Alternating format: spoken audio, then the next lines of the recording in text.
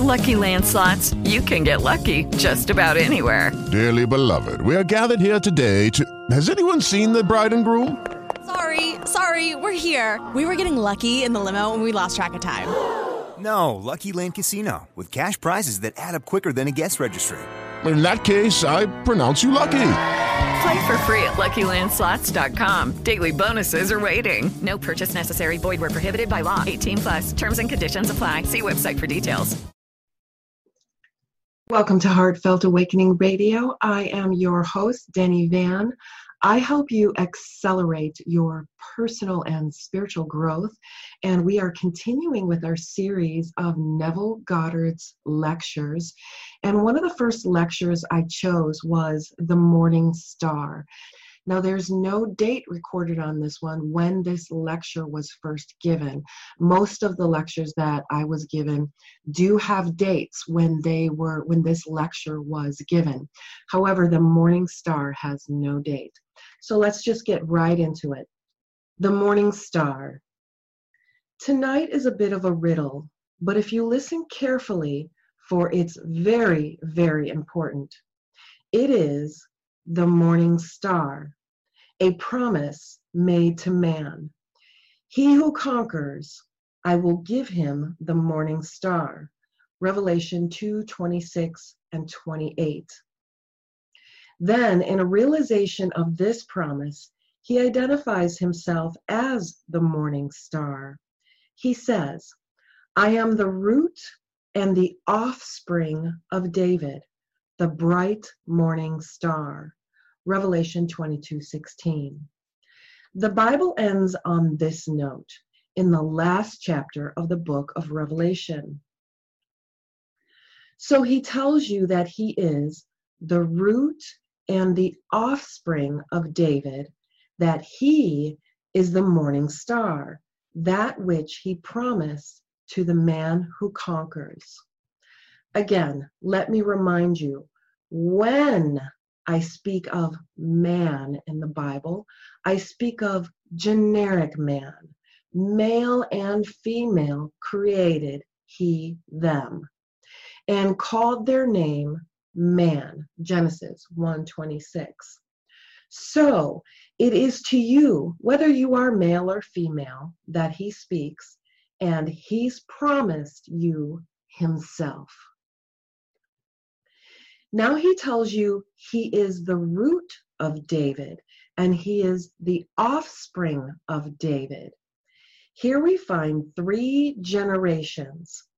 If we find the grandfather, which is the root, the cause, we find the father in the form of a David, and then we find the grandson, which he doesn't name. He says, I am the root and the offspring. So he identifies himself with the root, which is the grandfather, and calls the grandson himself. So he is the grandfather and the grandson. Now, who is the son of David? The grandfather and the grandson are one. David is the son. David is the symbol of humanity. So we have as our root Jesus, for this is Jesus speaking. My root is Jesus, and Jesus unfolds himself creatively in me. Now, what is it that is most unfolding within me? It is Jesus. Well, what comes out of humanity? What comes out of you? What comes out of me? He calls this in Scripture his creative power. In Scripture, the creative power is defined as Christ. Christ, as we are told in the first chapter, the 24th verse of 1 Corinthians. Christ, the power of God and the wisdom of God. So this comes out of you, for your root is Jesus, and what comes out of you is one with the root. And the thing called humanity is what is known in Scripture as David. If you look at all the generations of men and all of their experiences and fuse them into one grand whole. That whole Scripture calls eternity. Scripture calls it the world. Now we are told in Ecclesiastes, if he put eternity into the mind of man, yet so that man cannot find out what God has done from the beginning to the end. Ecclesiastes 3:11. So the whole of humanity and all its experiences are in man, but man will not find it out until the end. Now, when you take all the experiences of man and all the generations of man and fuse it together, when it comes out personified, it's a youth, and the youth is David. The world is called Olam in Hebrew. It's translated as eternity. It's translated as the world, yet it is more often translated as the youth, as the stripling, as the young man. But you can't see that young man until the very end. He has promised me, he has promised you, he has promised everyone himself, for he has promised me the morning star. And what is the morning star? It's the symbol of eternal life. Now he tells us, what is eternal life? And this is life eternal, to know thee, the only true God, John 17:3. When you find God, and you'll not find him in any other way than one way, for no one has ever seen God, but the Son who is in the bosom of the Father, he has made him known. Only when David stands before you, and he doesn't have to say a word, and he stands before you as though memory returns.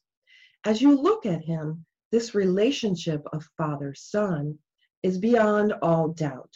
There is no doubt in your mind as to who he is.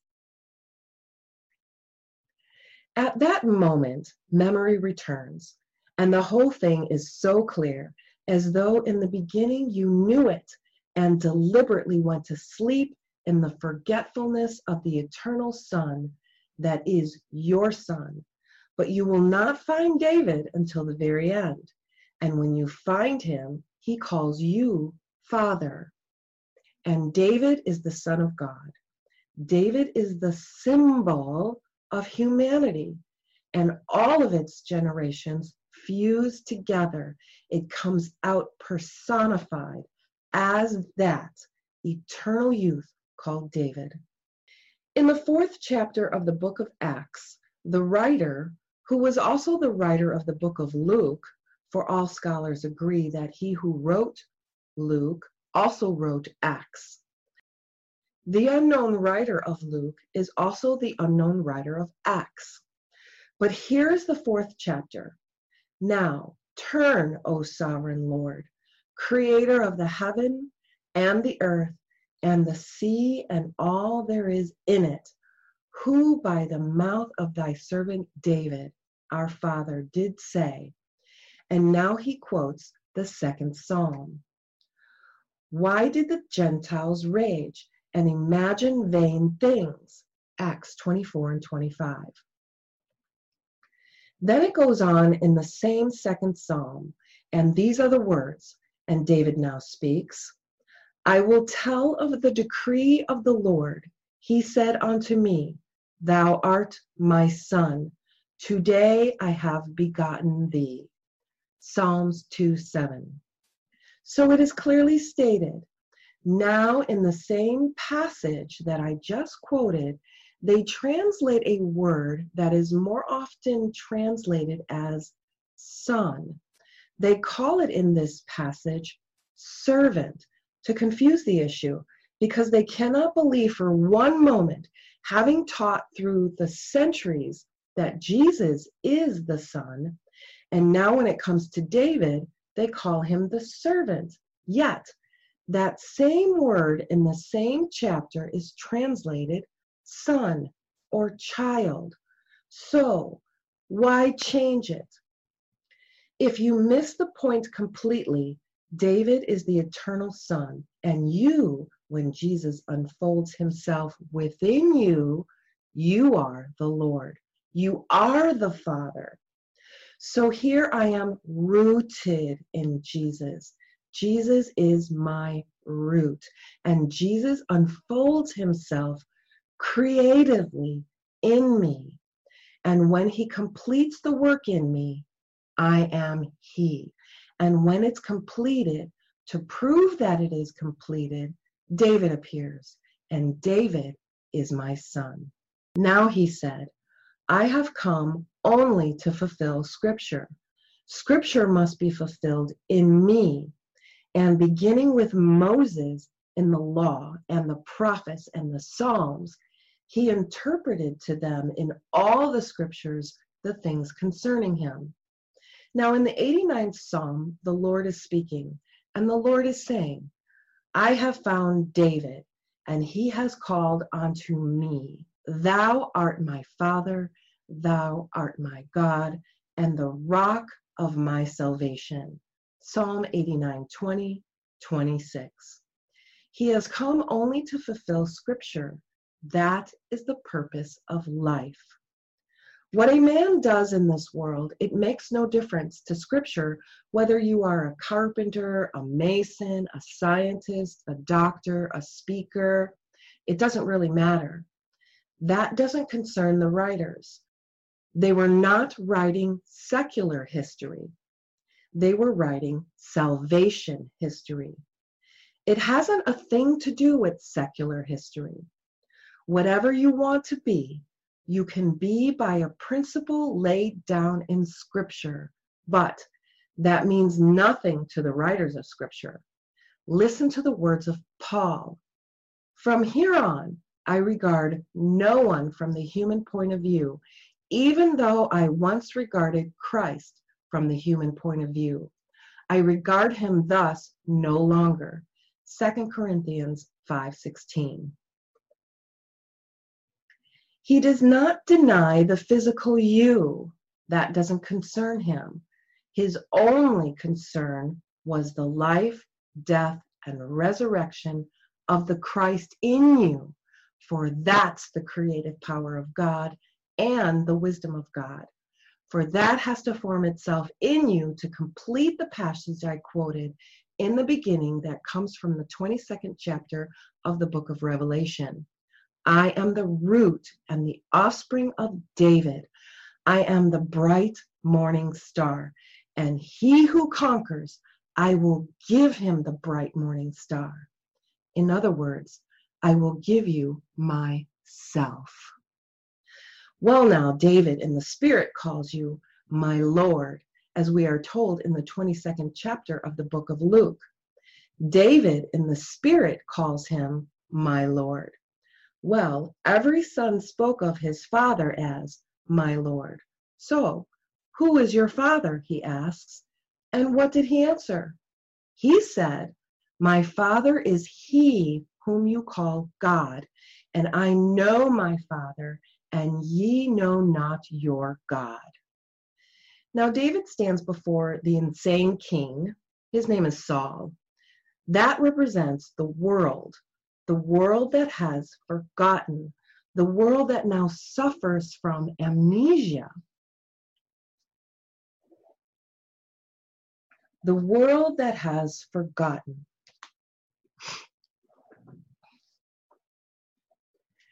The world that has forgotten, the world that now suffers from amnesia.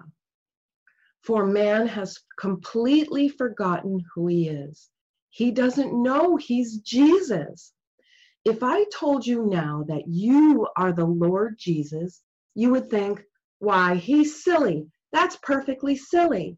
Here I am making a profit in this world to pay rent, to buy food, and he tells me that I'm the Lord Jesus? If you had $1 billion today, but you didn't know it, you could die of starvation for the want of $1. If you didn't know it, you wouldn't go into any bank that held your reserves because you would not know you had it there. You could be depossessed from your home, not knowing. You could buy the home. You could be depossessed from society, not knowing you could buy it all if you didn't know you had provision. Well, that's what man is.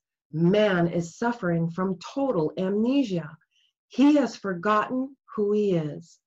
From the root of man is the true identity of man, and the root of man is Jesus.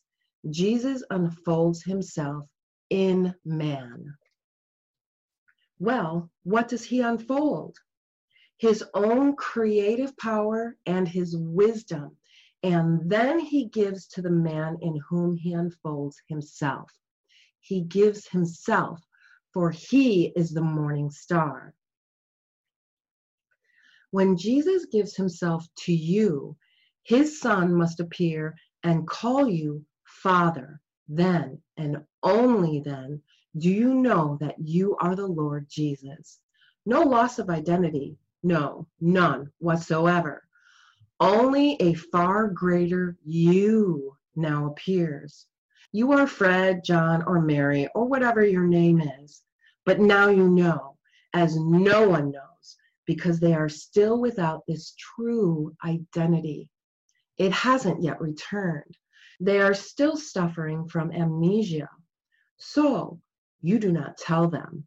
You do not boast. You simply walk the world, seemingly alone, because the unknown being that has come to everyone in the world who has accepted him in faith, and they speak of him as Christ. But the Christ of faith comes to us as one unknown, yet one who knows an inevitable mystery lets man experience. Only as you experience Christ do you know who you are. When you experience Jesus, you know who you are. In no other way do you ever know it, for no one knows who the Son is except the Father, and no one knows who the Father is except the Son, and anyone to whom the Son chooses to reveal it. Luke 10:22. I could tell you from now to the end of time that you are Jesus, that you are the father of the immortal biblical character called David. And you would shake your head and wonder if you were really all there. Why do I come and listen to this? Because it seems so insane? And I am telling you an eternal truth. But spiritual truth, which is the eternal truth, cannot be logically proven. You have to wait for it to reveal itself within you. I can tell you, and the day will come, that all that I've told you will return to your memory, and you will know I have told you the truth. But when it comes to you, it is because the Holy Spirit has been sent. He is called the Rememberer in the Bible. I will now depart, he said, and that's man's darkest hour when he becomes invisible. And darkness covered the earth because the Lord became invisible. Well, where would he go? He went into the tomb, and the tomb is called in Scripture Golgotha. Golgotha is the Hebrew word for skull. So when the Lord is buried, he becomes invisible and he enters Golgotha, the human skull. God himself entered the skull and shares visions of eternity with those who are there until they awake. And they awake one day to find they are entombed. And when they come out of that tomb and all the imaginary of Scripture surrounds them as a cubic reality, not something in the distance, they are cast into the central role. They are the being called Jesus. Without loss of identity, you are still Mary. You are still John. You are still whoever you are when this thing happens.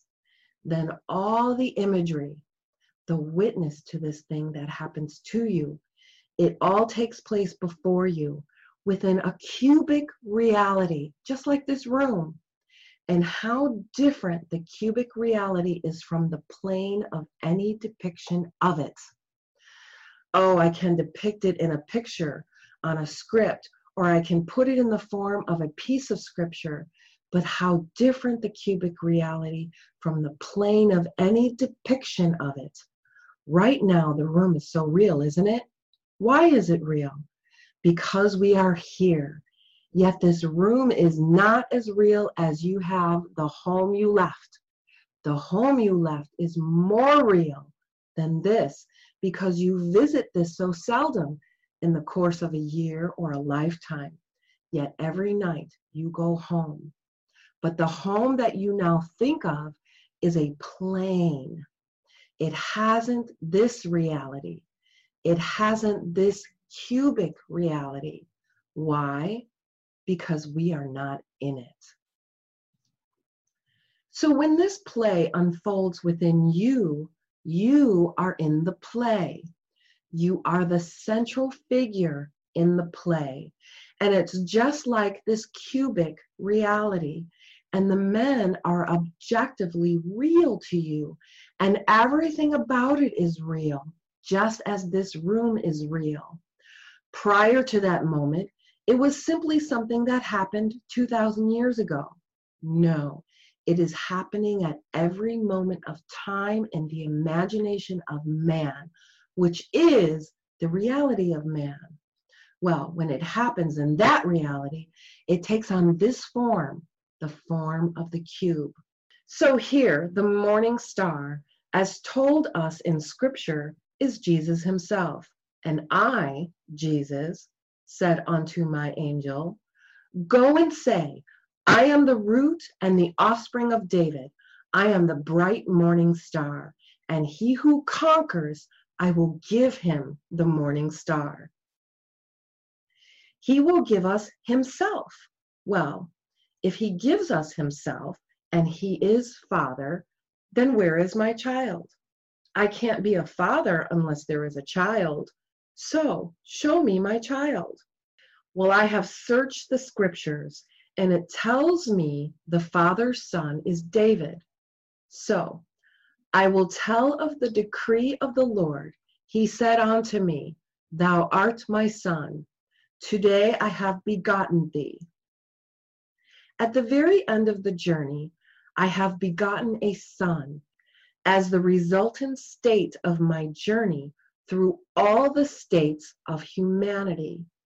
I pass through every state, good, bad, and indifferent, and having experienced those, the resultant state of these experiences comes out as David. And David in the spirit calls me Father.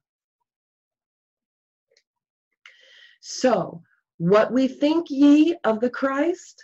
He asked as they said, why, the son of David.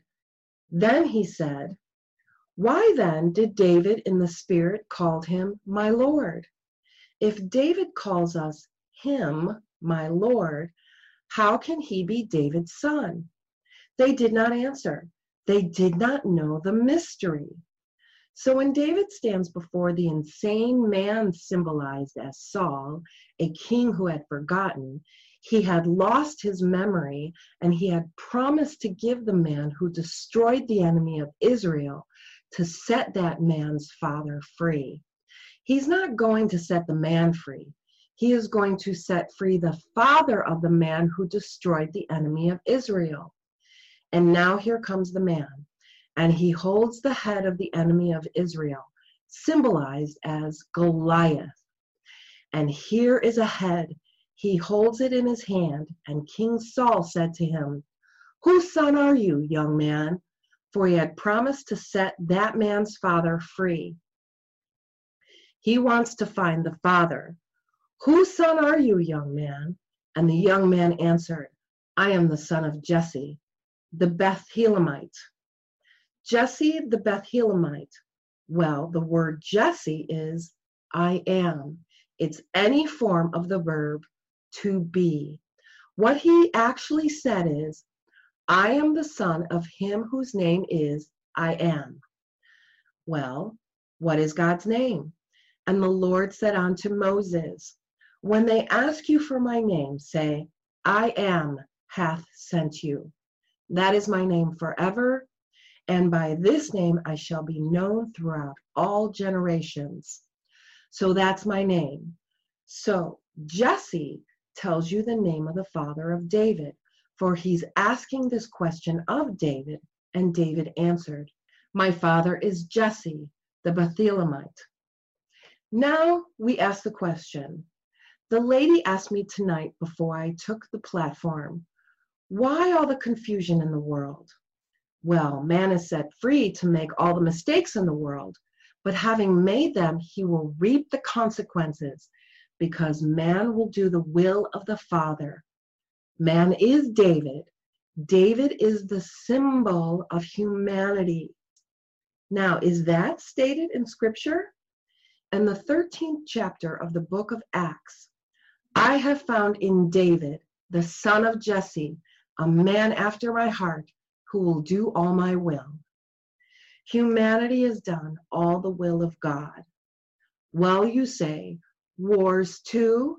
Yes, man imagines war. He will do the will of God to go to war, for God will compel him to perform every act in this world that he has imagined.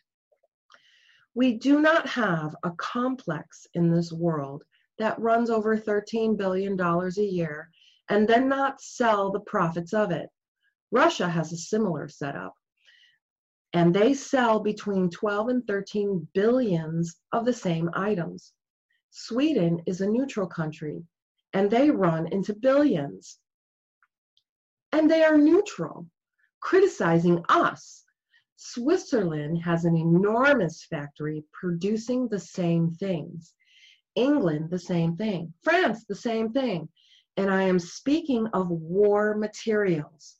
But all the production of the factories that produce only for wear, put it all together, and from all the nations who have the know-how and the ability to make it, and it will run into billions and billions of dollars. We confess to selling every year in excess of $13 billion in war materials to the outside world. Not only what we keep for ourselves and use and stockpile, but what we actually sell to the outside world. We have competitors trying to outsell us. Russia is our biggest competitor. England is not far behind for a small country today. France is there. Switzerland, they all do the same thing. All these countries who can make the things, and they are all now asking for peace. No one wants to close their factories. They would like us to close our factories so they could sell more, not less. Each is competing with each other in making of war materials. And they are asking, why war? Why do I make bread? Because people will buy it if I publicize it enough. I do not want to make all kinds of bread and not sell it. I would have to go broke if I didn't sell it. So I make bread based upon the consumption of man and my ability to persuade him to buy my bread. Well, there we come to the very basic root. You find it true in everything that we produce in the world. If I can't dispose of it, I must stop producing it. So, to ask me why we have war, go back to the imagination of man.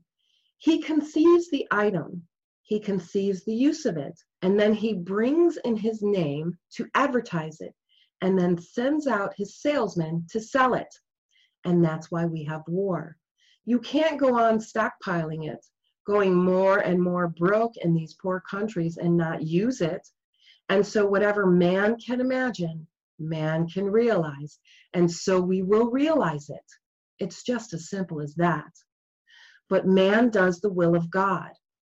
God didn't will in him to go to war. God gave man freedom of choice.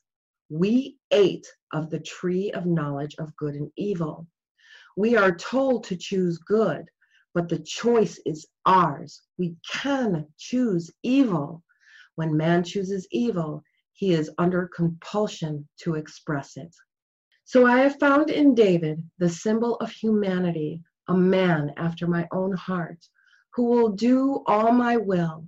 And so God puts him through the paces to express what he himself has chosen to express. So that's the whole vast thing in this world. If we want to stop it, we don't stop it on the outside. We stop it on the inside. But in the very end, you'll discover you have played every part in the world. You've played the part of the harlot and the part of the one who sat in judgment and condemned her to death. You have played the part of the thief and the one who was the victim of the thief. You've played every part in this world, the peacemaker and the war maker, and in the very end have played all the parts, and the journey is over. You come to the end. And then the end is a reward, and that is the morning star. And the morning star is the gift of God himself to you. That was the purpose in the very beginning. This wasn't something thought up afterwards. It came in the very beginning. God so willed it that in the end, having suffered for the thirst in the very beginning, it is for the God that became invisible. So God is telling the entire story as told in the book of Genesis. In the very beginning, we were told we are going to go into the world that is not ours, and we will be enslaved there 400 years. Well, 400 is not 400 years measured by the clock. 400 is a symbolic number, as all the numbers in scriptures are. 400 is the last letter of the Hebrew alphabet symbolically. Its numerical value is 400. Its symbolic value is a cross, and the cross that God wears is the human form. It is on this cross that God is crucified. That I know from my own personal experience, for when I reenacted and replayed the 42nd Psalm that night, that I completely reread it leading an enormous crowd in procession going into the house of God. Read the 42nd Psalm and you will see. He led them in procession to the house of God, and then he remembered. And these things I remembered, and how he led the gay procession. And this night in question, I had this enormous crowd, all in the Arabic costumes, and the men, and here I am leading them to this invisible home, the home of God. And a voice came out of nowhere, rang out, and God walks with them. A woman at my side, at my right, asked the voice, "If God walks with us, where is he?" And the voice replied, "At your side." She turned to her left and looked into my face and became hysterical. It struck her so funnily that she was looking into a man's face, and that man was God. So she asked the voice, after looking into my face and becoming hysterical with laughter, she said, "What? Is Neville God?" And the voice replied, "Yes, in the act of waking." And then the voice spoke from within me, and no one heard it but the speaker. And from the depths of my soul, the voice said, "I laid myself down within you to sleep, and as I slept, I dreamt a dream.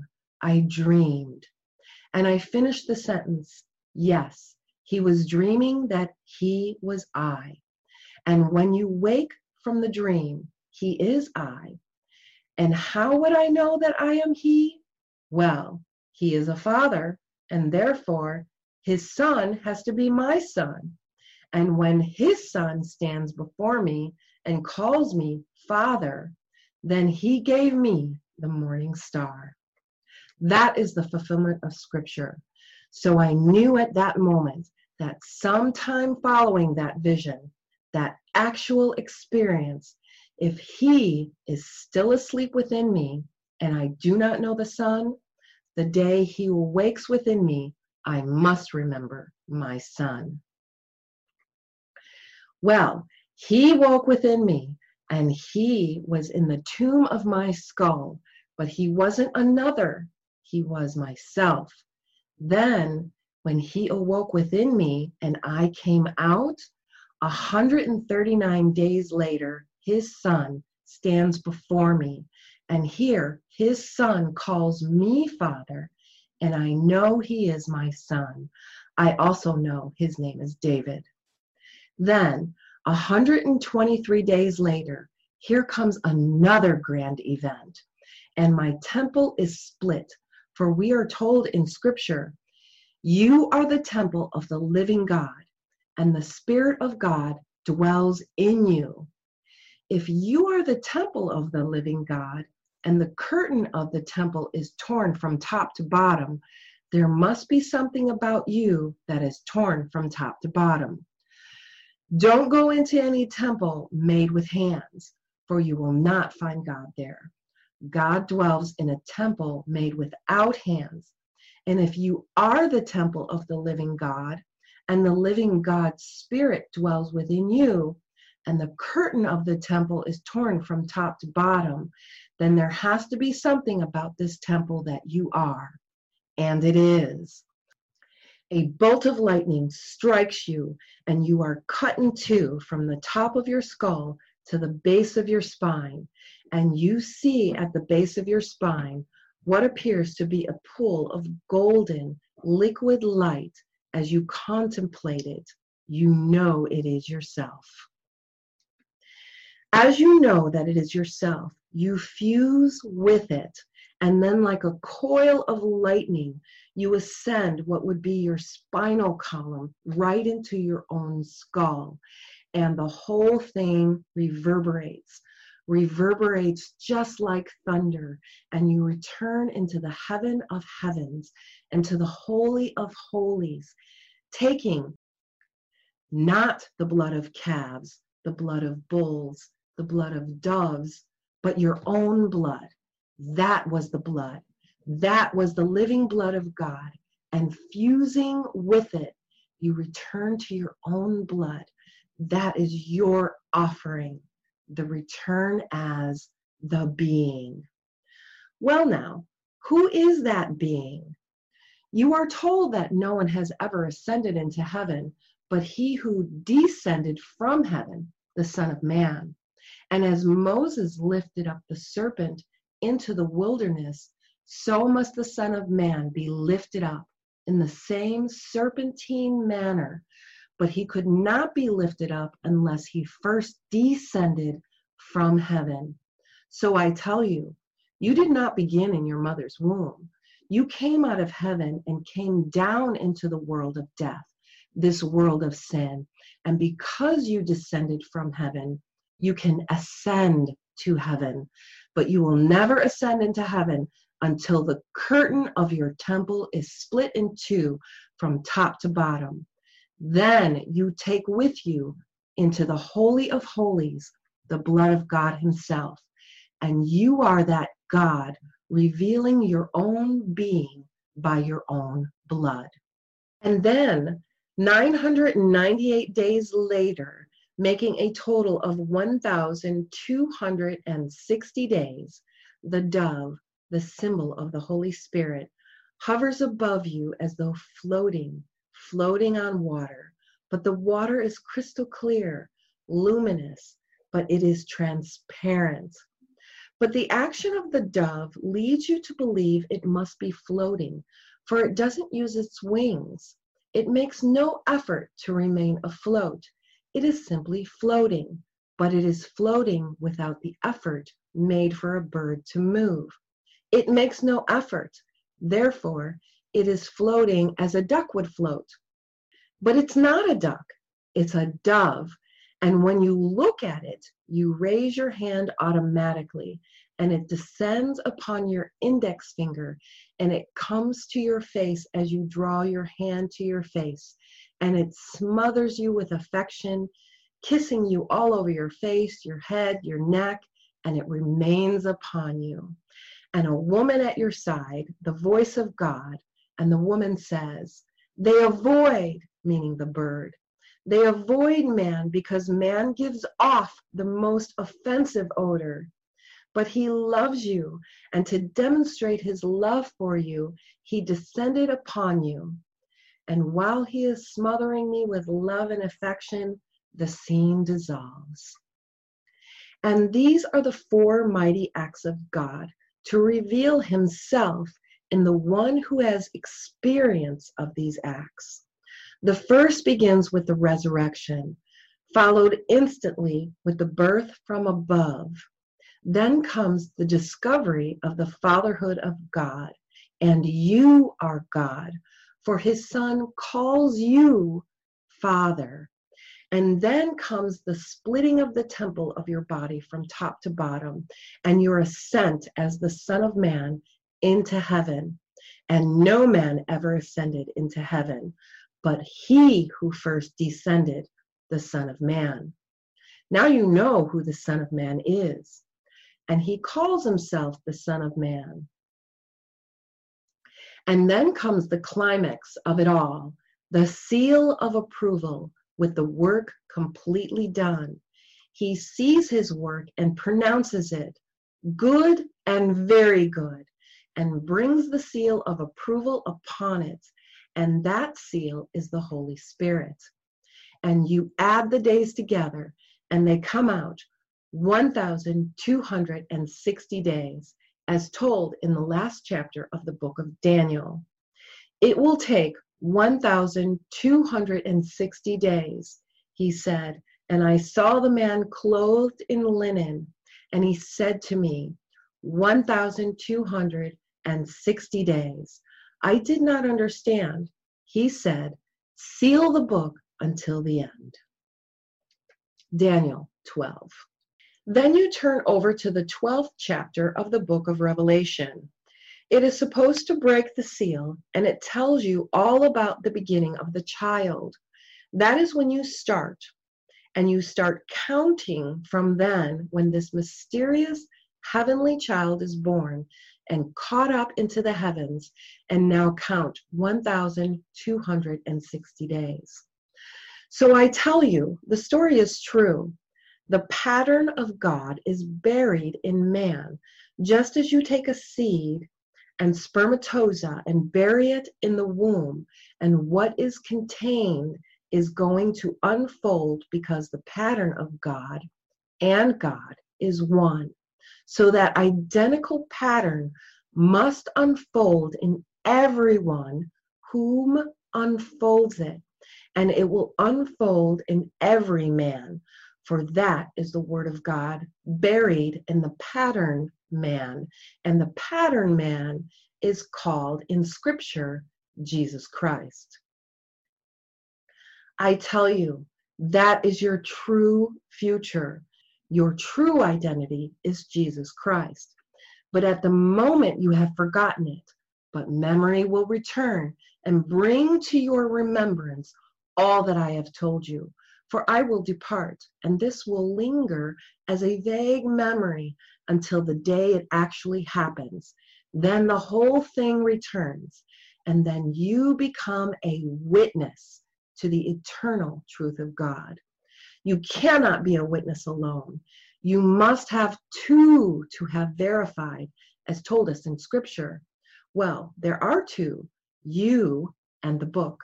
The book is the external witness, Scripture, and you are the internal witness. So you together come before the throne, bearing witness to the truth of God's word. Eventually, all are witnesses to the truth of God.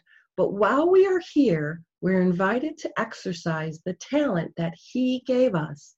And the talent is the law, and how you use this law to simply cushion the blows the inevitable blows that man must experience in this world. If you can be used to aid the birth of another man's imaginal act, you will be used, and you may wonder, what's happening to me? It is an unpleasant thing. All right, you can change it. You can change it by the use of your own wonderful human imagination. That is called in Scripture repentance, misinterpreted in this world as to feel regret, to feel remorseful. It hasn't a thing to do with regret and remorse. The word is metanoia. It means a radical change of attitude, a radical, down to the root change of mind. When man can change his mind radically, then that change will project itself, and nothing but it will project itself. That changes the world in which we live. Do it wisely. Do it lovingly, not only for yourself, but for all. And then set your hope fully upon the grace, the gift of God to you until it is given. We are told, set your hope fully on the grace that is coming to you at the revelation of Jesus Christ. 1 Peter 1:13. When he unveils himself within you as you, and because he is a father, you must be a father.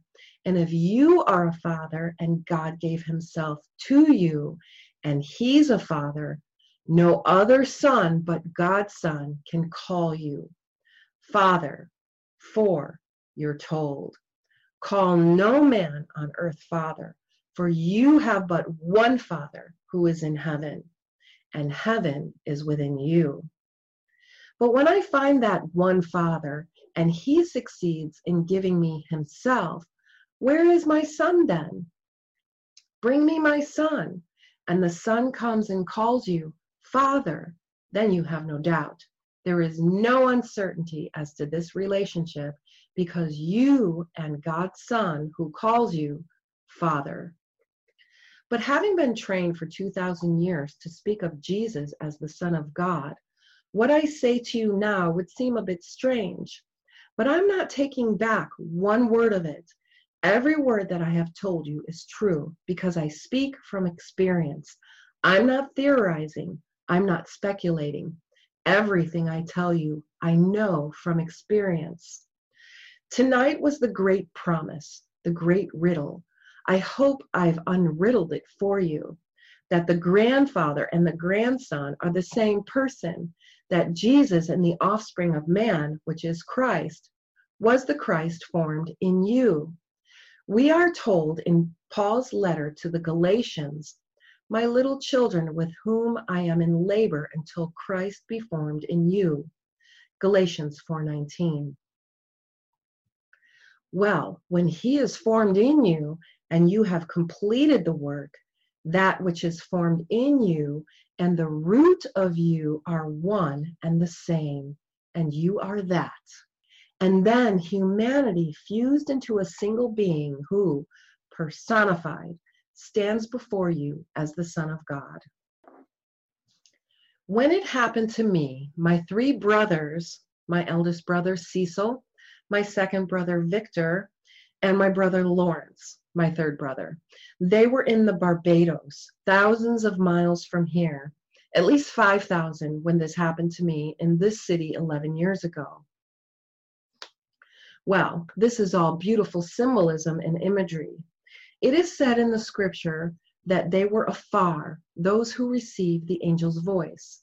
It said, hasten to Bethlehem, for this day the Lord is born. For the Lord's birth, what you find is only a sign. That is not the thing that is born. You are going to find a babe, but a babe isn't a sign of the event that took place. They say in Bethlehem, and they hastened. And from scripture, it would be a long journey. So that's a long journey in spirit. It's all happening in spirit. So they came and they were visible to me, but I was invisible to them. They could speak of me and they knew the sign that represented my birth, although to them, or to two of them, my brothers Cecil and Victor, they thought it the most incredible thing in the world, and they asked, "How can Neville have a baby?" But my brother Lawrence, who found the infant, he did not question it. And he presented the facts. He presented the child. Without arguments, he simply lifted the babe and placed it on the bed. Then I lifted that child, and I said, "How is my sweetheart?" And the child broke into the most heavenly smile and told us in the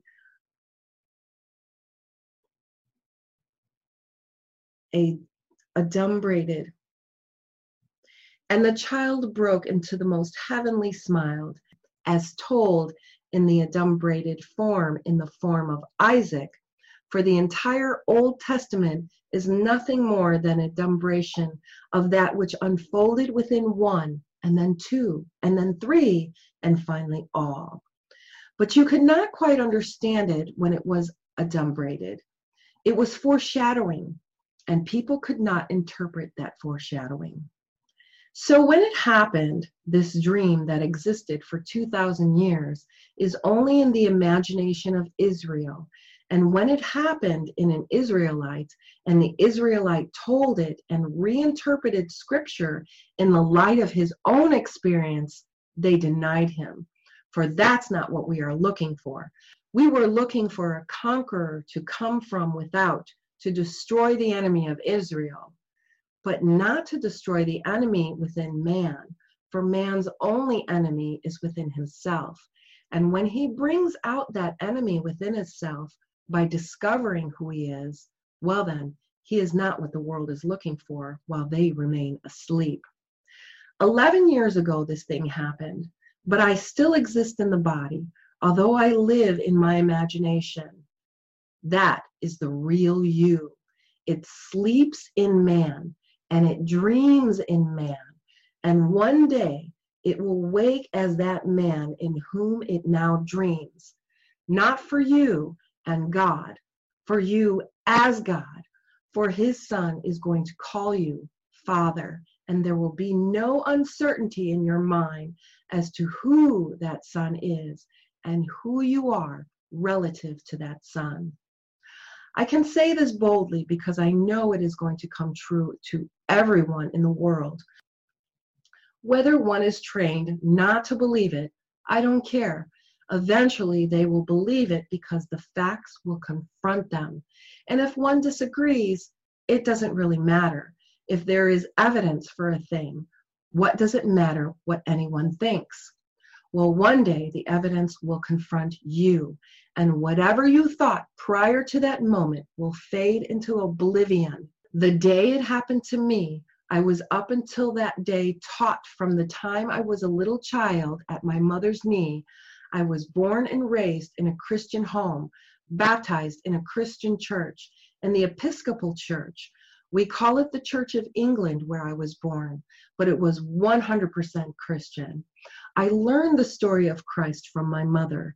When I went to school, we learned scripture in school. So I had it reinforced there. I was taught to pray, to go down on my knees every night and pray to the Lord Jesus. All these things I was taught, and I believed them implicitly.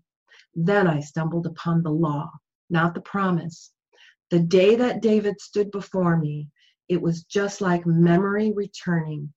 Up until that moment, I did not see it in Scripture, for I was taught to believe that Jesus was the Son. No one taught me that Jesus was the Father, yet it's in the Scripture. No one taught me that David was the Son, yet it's in the Scripture. But I was blinded by what I was taught.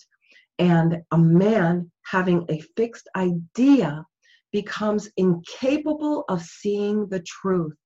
He has to see it through that fixed idea. Well, when he confronted me, the fact dissolved the fixed idea, and I had to go out then and tell it just as I experienced it, not as I theorized it. So I tell it against fixed ideas. If the Pope stood before me now and the Archbishop of Canterbury, and they still have that fixed idea as they were trained concerning Jesus as the Son, then I would bounce off their minds, but I would go blindly on, knowing that eventually, when the time is ripe, they will be confronted with the facts, and the fact will dissolve their misinformation. Let us go into silence. Thank you for joining with me on this journey of Neville Goddard and his lecture of the Morning Star.